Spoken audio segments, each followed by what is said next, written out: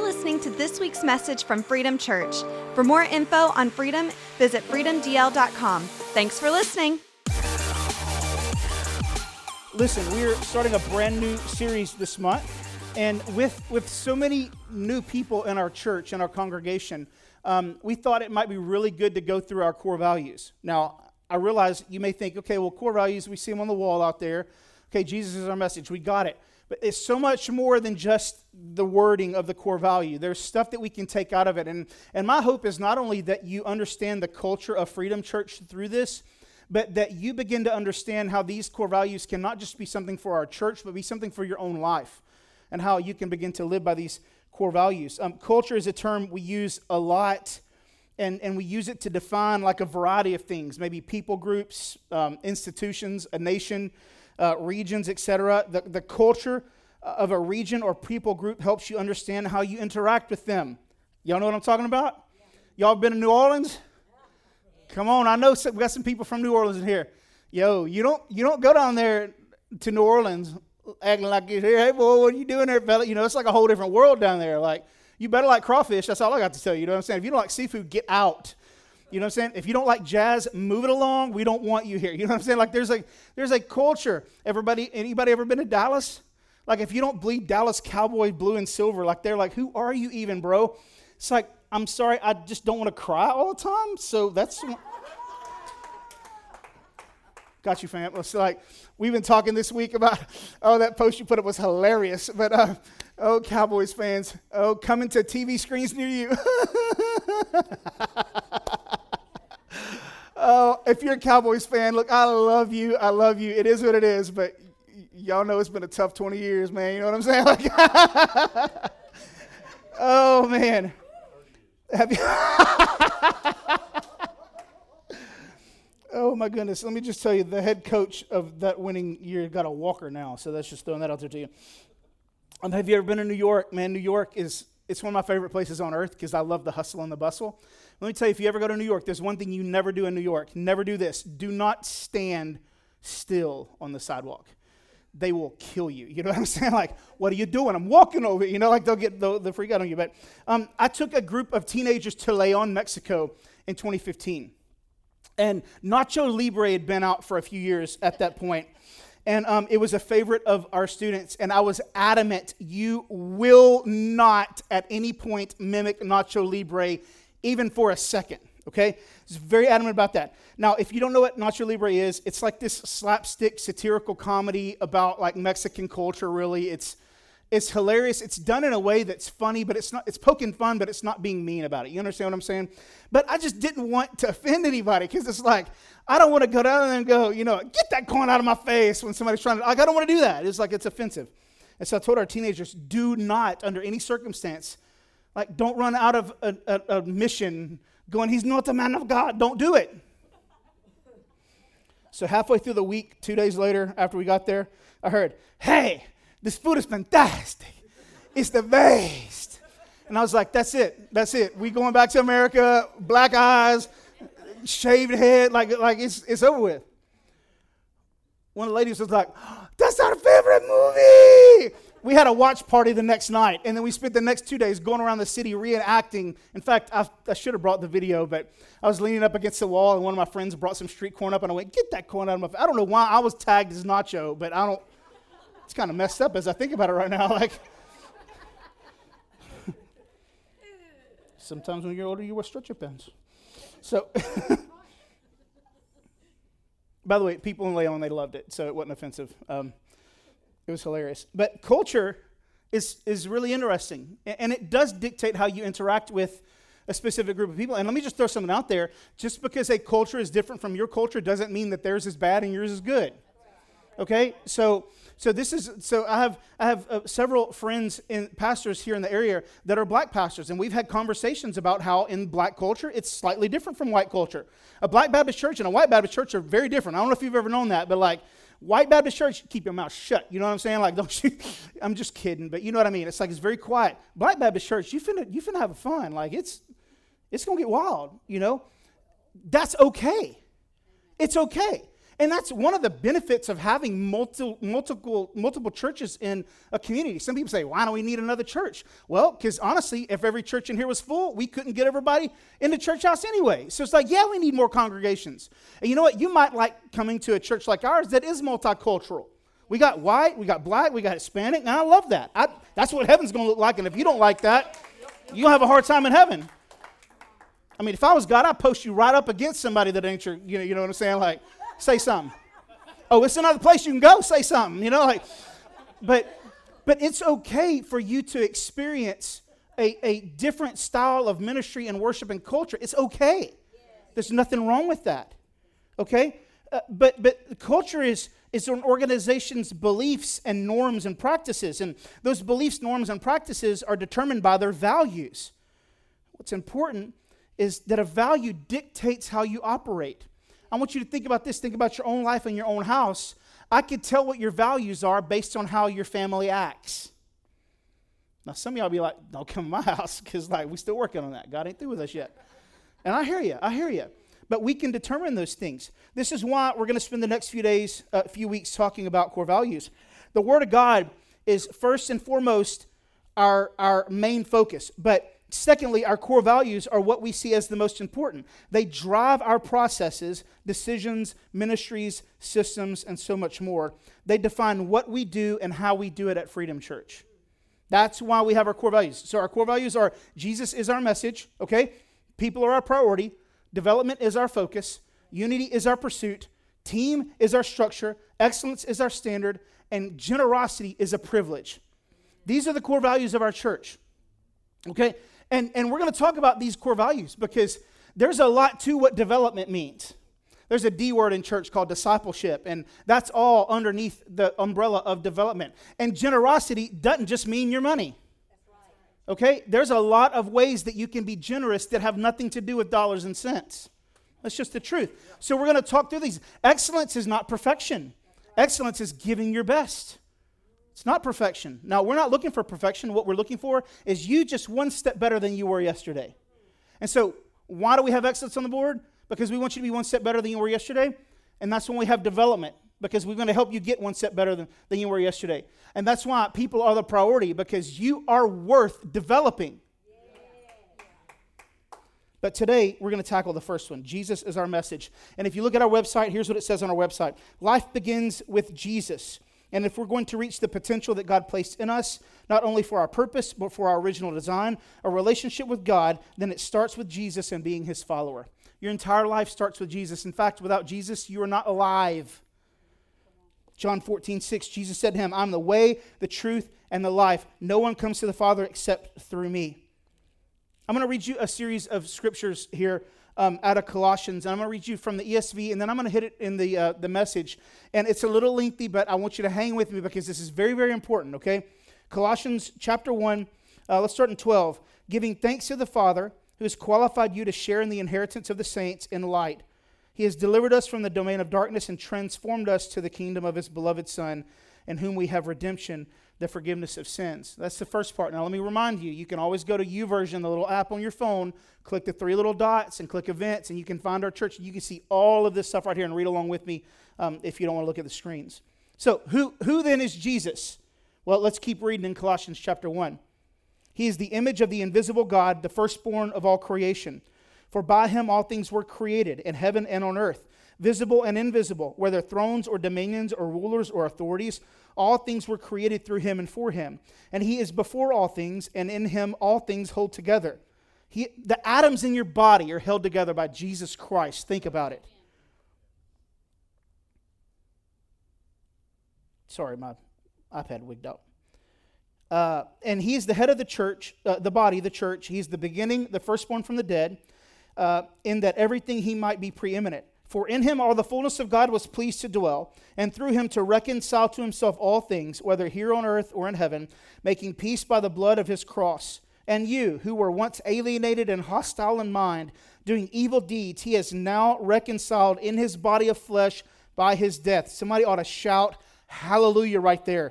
That's what Jesus did for you, in order to present you holy and blameless and above reproach before him. If indeed you continue in the faith, stable and steadfast, not shifting from the hope of the gospel that you heard. Now, that can be kind of hard to process all of that. So let me give it to you in the Message version, which, by the way, remember, the Message is just a loose paraphrase translation. It's not something that I would necessarily build my entire theology on. But you've heard a good translation. Now let me give you a paraphrase of this that's easier to understand. It says this: we look at this sun and see the God who cannot be seen. We look at this sun and see God's original purpose in everything created. For everything, absolutely everything, above and below, visible and invisible, rank after rank of angels, everything got started in him and finds its purpose in him. He was there before any of it came into existence and holds it all together right up to this moment. And when it comes to the church, he organizes and holds it together. Like a head does a body, he was supreme in the beginning and leading the resurrection parade. He is supreme in the end. From beginning to end, he's there, towering far above everything, everyone. So spacious is he, so expansive that everything of God finds its proper place in him without crowding. Not only that, but all the broken and dislocated pieces of the universe, people and things, animals and atoms, get properly fixed and fit together in vibrant harmonies, all because of his death, his blood that poured down from the cross. You yourselves are a case study of what he does. At one time, you all had your backs turned to God, thinking rebellious thoughts of him, giving him trouble every chance you got. But now, by giving himself completely at the cross, actually dying for you, Christ brought you over to God's side and put your lives together, whole and holy in his presence. You don't walk away from a gift like that. You stay grounded and steady in that bond of trust, constantly tuned into the message, careful not to be distracted or diverted. There is no other message, just this one. Come on, somebody, man. If that doesn't make you just want to get crazy, that's powerful. That's who this Jesus is. And Jesus, for us, will always be the message. We may change up our methods, but he is still the message. You know, said that we don't chant Gregorian hymns anymore. We don't do that anymore. Well, we don't. Like some churches might, but we don't do that. Okay, we're not nearly as much liturgical in the modern church where we have these corporate readings and prayers and chants that we do. We don't preach in the style of John Edwards anymore. You may not know who John Edwards was, but go Google one day, "Sinners in the Hands of an Angry God," and then be glad you live in 2022 and not in 18, whatever it was, because it's terrifying. Fanny Crosby came along and she changed the church music game, baby. Come on, man. Y'all remember the Baptist hymnals? Fanny Crosby wrote all of them. And then Don Moen and Hosanna and Maranatha tapes. Y'all remember that? I was singing them this morning. God will make a way. Like all really cheesy kind of sounds. And Romans 16:19 says, like, I remember all of them. You know why? Because in the 80s, if you didn't listen to that, you weren't even saved, bro. And then Darlene Zek. Come on, y'all know that one? Come on, Hillsong, Elevation, Gateway, and Bethel now. It's easy to see the transition of music, but there's been a transition in every season of the church. Did you know that Sunday school didn't start until the 1790s? Did y'all know that? It coincided with the Industrial Revolution, and kids were working.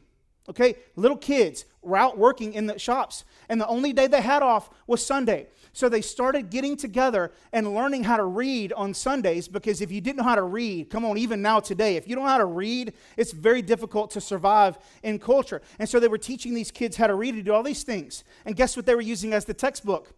The Bible. That's why Sunday school started. Peter, Augustine, Cyril, Gregory, Luther, they never went to Sunday school. When culture changes, the church has to adjust the methods to fulfill the Great Commission. That's why church is different. Now listen, if you like an older style of church, old school, traditional, God bless you. God bless you. Like, that's awesome. That's just not what we're doing here. Okay? But we've tried to adjust with the culture. Now listen, I know there's that fine line. Well, they look more like the world than they do the church. Lights and all this kind of stuff. I hear you. And there's some people that kind of think and process like that. But here's what I want to look at. I don't care about the lights, and I don't care about the smoke, and I don't care about the music, I don't care about the sound. I want to know, are they making an impact in the kingdom there? Well, they got a lot of people coming, but they're soft Christianity. Are you seeing people's lives changed? Are people being discipled? Are they being developed? Are souls being saved? And are we getting past salvation and actually into the purpose that God has for you? That's the fruit we're looking for. So be careful that you don't look at the outer shell and judge what's in the heart. Static faith creates sterile experiences. Static faith creates sterile experiences. What I mean, faith that is not moving and adjusting and growing and developing gets you into a place where you get mad when the methods change because you don't like it, because it violates your sterile faith experience. I'm going to be hard on us a little bit because we got to get out of this mindset that says if it ain't done like it has been done, then it ain't going to get done. If that's the case, then no Fanny Crosby. No hymns. Right? If that's the case, why aren't we all at our house right now breaking bread together, individually, with small groups? Because that's what the first century church was. There wasn't a building that they went to. So why are we doing what we're doing now? Because culture has changed. And we don't let culture drive the change, but we also have learned that if we don't adjust how we do the method, we're going to lose people. If you want case in point of that, go to traditional churches right now in the entire United States, and you will find their numbers are tanking like crazy. I'm not knocking a traditional experience, but I'm going to tell you right now that a traditional experience is much more difficult to reach a new crowd with it. It's just difficult. It's just difficult. We always want to evaluate our methods to make sure we're doing what we can to move the kingdom. It worked then. It's going to work now. That's a lie. This isn't just true in ministry, it's true in your life as well. What you used to get you where you are now is incapable of getting you to the next level. What you did can only get you where you are, but where you are going requires an adjustment in your methodology. You know what? Your muscles know this. Go to the gym and do the same workout for 6 months and watch, you ain't going to see no change. But you get in there and you get that muscle confused and you're like, oh snap, oh my goodness, like, okay, this is different. Like, your muscles are like, bro, like, just last week was doing this. Why are we doing this again? Because I want you to grow a little muscle. Your company knows this, or they should know this, right? Come on, business owners, talk to me. Have you had to change some of your ways? Like, y'all used to just use cash, but now you got to use little card stuff? Why? Because the culture's changed. So we're okay with culture changing in business, but not in the church. What about parenting? Your parenting knows this. Let me ask these 5'3" mamas in here. You ever try to spank your 6-foot son? He ain't 4 no more. You know what I'm saying? Like, you can't even lift his leg up. You over here trying to hit him with a fly swatter. What's that? Nothing. Ain't gonna do nothing. Personal experience. I ain't 6 foot, but in my heart I am. For some reason, we think that in ministry and in our lives, we can continue doing the same thing with the same result. But growth means stretching beyond what is comfortable so we can do more. That this is why we hate change, y'all. It's more comfortable to be who you've been than to become who you were meant to be. It's so comfortable, isn't it? Boy, I'm just going to come do the same thing I've been doing. Then look, go ahead. But can I just, with love in my heart, tell you, don't expect anything to change. Expect your finances to stay like they are. Expect your family relationships to stay what they are. Expect your work situation to stay how it is. I know church feels more comfortable when it's what we're used to, but when the methods stay the same. But here's the question for you. Is this, you're the result of someone adjusting methods to reach you. So are you willing to adjust methods to reach someone else? Freedom Church has a culture that is married to the message, but never the method. So very plainly, you can always count on the message to be Jesus Christ, but you can also count on our methods to adjust to make the message the easiest to receive. Remember, love isn't love until you give it away, and the message is worthless if it's never received. We have abandoned the notion that we're going to build the silo and yell at the harvest to come do what we're doing. God didn't say, pray for more silos that yell at the fields to come get in the barn. He said, pray for laborers, people to go out into the field. And I want you to know something. Picking wheat has changed in the last 2,000 years. Church has to change too. So let's talk about why Jesus is our message, because that's really the important thing here. This is more than just because you're a Christian church. And while I pray that you see and embrace Jesus, the culture here of Freedom Church and how dedicated we are to this message, I also pray that in this that you evaluate your own life and determine whether or not these things are active in your life. We're going to talk about 3 things today. Number 1, Jesus is our message because he has always been the message. Revelation 13:8, the Lamb that was slain from the foundation of the world. Yeah. That means that before any human being took their first breath, Jesus had already gone through the process, already died, already been slain. The fact that God the Father was loving God the Son before creation happened is evidence that Jesus was there before the foundation of the world. In fact, the Trinity doesn't work without God the Father, the Son, the Holy Spirit. In fact, God doesn't work before that. In fact, so they say Allah is one, right? That's what the Islam faith says. Allah is one. What was he doing before he created the earth then? Was he just floating around in nothingness? If he is love, then what was he loving himself? If he was loving himself and perfect and complete in that, why would he need you? But see, God the Father, the true God the Father, has a son named Jesus. And there has been a father-son relationship full of love through the Holy Spirit for the eternity before he ever said, let there be light. And the reason you exist is because your Father wanted more sons and daughters to love. The Bible talks about this. There's a scarlet thread. I did a dissertation in my first college called The Scarlet Thread, and it was basically a metaphorical string of sacrifice that runs through the entirety of the Old and New Testament up to the person of Jesus Christ. And it's symbology at its finest, and we see it everywhere. And I'm not going to go through every detail, but we see it in Adam and Eve. We see it in Abraham, Judah's sons. They specifically say a scarlet thread was tied to one of their wrists. Rahab let down a scarlet rope that saved. This is insane. Like, why the scarlet all the time? It's because there is this thread that leads all the way to Jesus. We see big stories, constant stories of redemption and salvation and deliverance. The flood, the Exodus, the wilderness and the promised land. That's like the wilderness is the life that we live, and the promised land is heaven that we're going to get to. And if we'll stay faithful in the wilderness, then we'll get to experience the joy of the promised land. And Judges and Kings and poetic and prophetic books. Isaiah 53, that if you don't cry when you read it, do you even know him, man? It's just so powerful. But they all point to the gospel. And I want to give this to you today. The gospel is this: God created us to be with him. Our sins separate us from God. Sins cannot be removed by good deeds. Paying the price for sin, Jesus died and rose again. Everyone who trusts in him alone has eternal life. Life with Jesus starts now and lasts forever. This is the gospel. Gospel. The message doesn't change.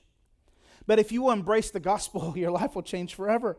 Remember, salvation is not the end zone. It's the line of scrimmage. Its salvation is also not just lost people found, but it's dead people raised to life. Yeah. Jesus has always been the message. The second part is this: Jesus is our message because he is the focal point of the universe. If you ever see the Father in Scriptures, you will notice that he's always pointing to his Son. Colossians 1:13, he has delivered us from the domain of darkness and transferred us to the kingdom of his beloved Son. Read what it's saying. The Father has said, boy, I love you. Jesus, I love you. In fact, all that I have is yours. King of kings, Lord of lords. Wait, I thought the Father was over the Son. Isn't the Son always subject to the Father? Let me tell you why the Son is subject to the Father on the earth. It's to teach you authority. It's to teach you authority. That's what it's for. It's to teach you authority. That's why there's the subject. And then it's to show you how much the Father loves. Jesus has been given all authority. The Father isn't like any father that you know. This is not a father who has sons to serve him, but he had a Son to redeem us. He has a Son that's crowned with glory, who's been given the name above every other name. Think about that. Read between the lines here. You see in the Bible all these names of God the Father, right? Jehovah Nissi, Jehovah Sidkenu, Jehovah Imkadesh, Jehovah Jireh, Jehovah Rophe, all these Jehovahs. Jesus is above those names. Wait a minute, what? The name that is above every other name. Every time you see the Father in the text, he's always pointing to his boy. He's always pointing to Jesus. Look at how the Bible speaks of Jesus in relation to the Father. Matthew 3:17. Behold, a voice from heaven said, "This is my beloved Son, with whom I'm well pleased." Hebrews chapter 1 says this: long ago, at many times and in many ways, God spoke to our fathers by the prophets, but in the last days he spoke to us by his Son, whom he appointed heir of all things, through whom he also created the world. He is the radiance of the glory of God and the exact imprint of his nature, and he upholds the universe by the word of his power. Your throne, O God, is forever and ever. The scepter of uprightness is the scepter of your kingdom. You have loved righteousness and hated wickedness. Therefore, God, your God, has anointed you with the oil of gladness beyond your companions. I don't know if you noticed this, but in the scripture you see words like righteousness and goodness. These are all monikers for Jesus. Let me read you one more. Philippians 2:5-10. Having this mind among yourselves, which is yours in Christ Jesus, who, though he was in the form of God, did not count equality with God to be a thing to be grasped, but emptied himself, taking the form of a servant, being born in the likeness of men. And being found in human form, he humbled himself by becoming obedient to the point of death, even death on a cross. Therefore God has highly exalted him and bestowed on him the name that is above every name, so that at the name of Jesus every knee should bow, in heaven and on earth and under the earth, and every tongue confess that Jesus Christ is Lord, to the glory of God the Father. Why is this important? When we get to heaven, we're not going to be standing before the judgment seat of the Father. It's the judgment seat of the Lamb. Jesus is coming back on the white horse with the sash that says King of Kings and Lord of Lords. Jesus is the one sitting at the seat of honor at the right hand of the Father. God the Father is putting emphasis upon his Son. And so if God the Father, the one who was and is and always has been, if he puts that emphasis on Jesus, why shouldn't we put that emphasis on Jesus as the message? And so what I'm inviting you to do is not only in our church, but in your homes, in your lives, make Jesus the focal point of everything.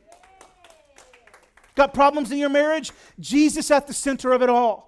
Got problems in your church? Jesus at the center of the church. I think there's a song about that. Jesus at the center of everything. He is, all creation is pointing to Jesus Christ. He's always been the focus. In fact, the Bible teaches you two things. It identifies who Jesus is. And secondly, it teaches us how to understand Jesus and prepares us to receive him. The entirety of humanity before the cross was about identifying him. The entirety of humanity after the cross was about receiving him, but it's always been Jesus. So the truth is this.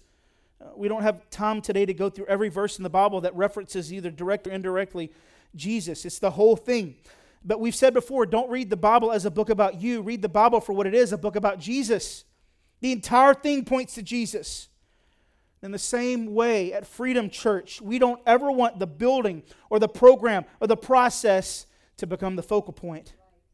It's always been Jesus, and it'll always be Jesus. And not just Jesus that saves, but Jesus that loves, Jesus that gives, Jesus that provides, Jesus that protects, Jesus that's leading this church to make the impact he created it to make. So what's the focal point? Humanity restored through Jesus Christ. Imagine that. He isn't the focal point because he's arrogant or because he's greedy or because he's conceited. He's the focal point because it's the only way that you can be restored to his dad. Imagine that. The focal point of the universe, spending his entire life making sure that you get to spend eternity with him. Imagine that, the focal point of the universe, the king of the kingdom, saying, I want you to come share my kingdom and my Father with me. That's not how kings act. But that's how this king acts. Why? It's because, see, he's got a dad that loves him so much, that has made the world of him.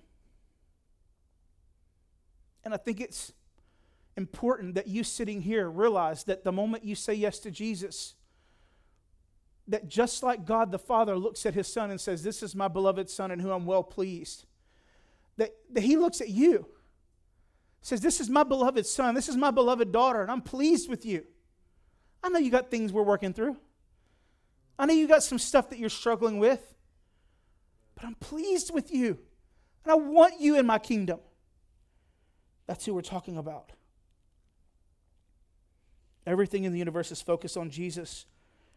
And that means we are too. In fact, you're never going to find satisfaction in your life until your life is focused on Jesus. Why, though? Here's why. Number 3. Jesus is our message because life begins with him. Let me give you some verses. John 3:16, for God so loved the world. We know that one. Gave his only begotten Son, that whoever believes in him should not perish but have eternal life. Romans 6:23, for the wages of sin is death, but the free gift of God is eternal life in Christ Jesus.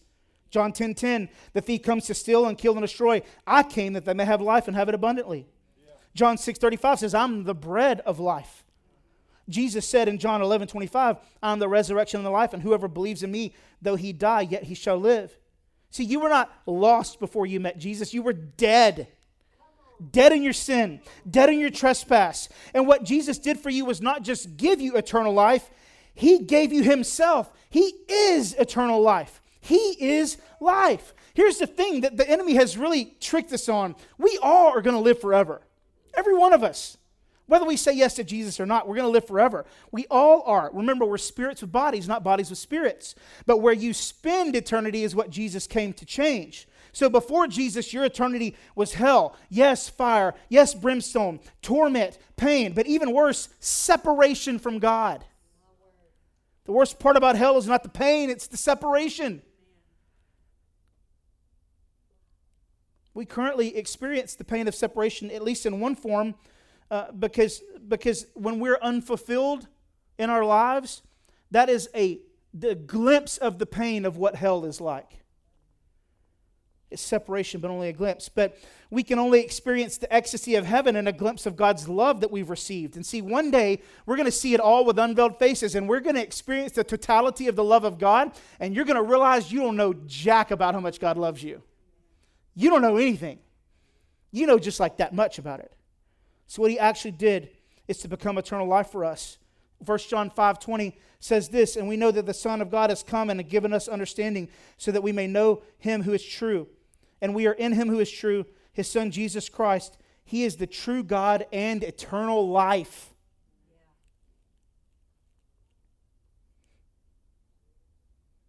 Jesus is the only place that we can find life. It's interesting, the Bible says that he was the firstborn among the dead. That's Colossians 1:18 that we read a few minutes ago. How is that possible? Because see, Jesus wasn't the first person to be raised from the dead, according to the Bible. We have some Old Testament instances of that. We have some New Testament instances. But let me tell you, Jesus was the first one to ever be raised from spiritual death. He died spiritual death like we. Now, he wasn't the first person to die spiritual death. First person to die spiritual death was Adam. The Bible tells us that as sin entered into the world with one man, it's taken out by Jesus Christ. So while Adam and us in turn have all experienced spiritual death, Jesus is the first to experience spiritual resurrection. That's why he's the firstborn among the living. And that's why you get to be too. That's what happens with Jesus. Because he was raised, we can be raised. He was the first to be resurrected from spiritual death. That's death to life. And when you say yes to Jesus, that's the same process. The Bible says in Romans 6:4, we are buried therefore with him by baptism into death, in order that just as Christ was raised from the dead by the glory of the Father, we too might walk in newness of life. Y'all, Jesus isn't saving you to give you your go-to-heaven ticket. He sees you dead and it hurts him, and he wants you alive. That's what it's all about. Jesus is the only place to find life. See, guys, he's always been the message. He's the focal point of the universe. Life begins with him. That's why Jesus is our message.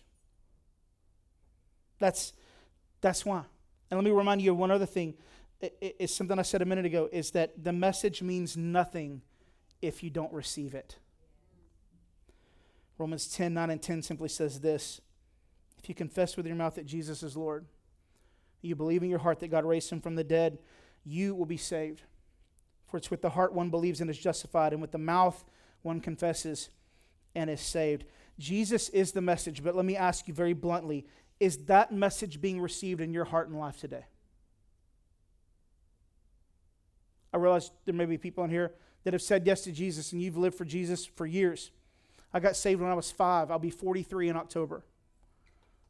That's a lot of years of knowing Jesus. And trust me, I've had my moments of stupidity. Oh, Jesus, I would have given up on me a long time ago, y'all. But for some reason, he stuck with me. But I also know that there may be people in here that you have lived your life and you've allowed things to come into your life. Maybe things have been done to you that you had no control over, and you feel like it scarred you and wounded you, and your relationship with God has suffered. And today what you need to do is you need to stop having a relationship based on what you've experienced in the past, but step into newness of life that He's offering you today. Maybe you need to be resurrected. Maybe that's what it is. So what I'd ask you to do in this moment is if you just bow your heads, and I ask you to do this just so you can not focus on the people around you and focus on Jesus. Let Him be the focal point of eternity in your heart and life right now. Jesus doesn't make it difficult. So whether you're doing this for the first time or you are rededicating and renewing your commitment to Him, simply say this. You don't have to yell it across the room, but let air come out of your mouth. Jesus, I confess You as Lord. I believe You died for me. I believe You rose again so I could have life. I embrace Your life now, Jesus. I receive You as my Savior. In Jesus' name I pray. Amen. Listen, church, if you mean that, God means it. And there are no hoops to jump through. You get to experience the resurrection and the life that comes from a relationship with Jesus Christ. That's what God's offering, and that's what I'm offering you right now. Thank You for it, Father. Let's just take a moment and pray. Father, we thank You so much for today. We thank You for Your goodness. We thank You for Your mercy. We thank You, God, that You made a way for us. I can laugh and joke about Don Moen's song, but God, You made a way when there was no way. You are the one that died. You are the one that rose again. And because You died and rose again, I can have life. Life I didn't deserve. I can have it because of You. And so, God, I don't want to let that life go to waste. I don't want to receive Your life and then not live it to the full. So I'm asking You right now in the name of Jesus. As Jesus, You are the message. Holy Spirit, empower us right now. Come on, church, I can't pray this one for you. Empower us right now in the name of Jesus to do everything, Jesus, that You saved us for. Everything that You gave us life for. Help us, we pray. In Jesus' name, amen. At Freedom, we want to help you have authentic relationships with God and His people, to have real experiences with the Holy Spirit, and to find lasting freedom. If the Holy Spirit speaks to you through this message, or if you want to make a decision for Jesus, please reach out at freedomdl.com/connect. For more info on Freedom, including service times and location, visit freedomdl.com. Thanks for listening.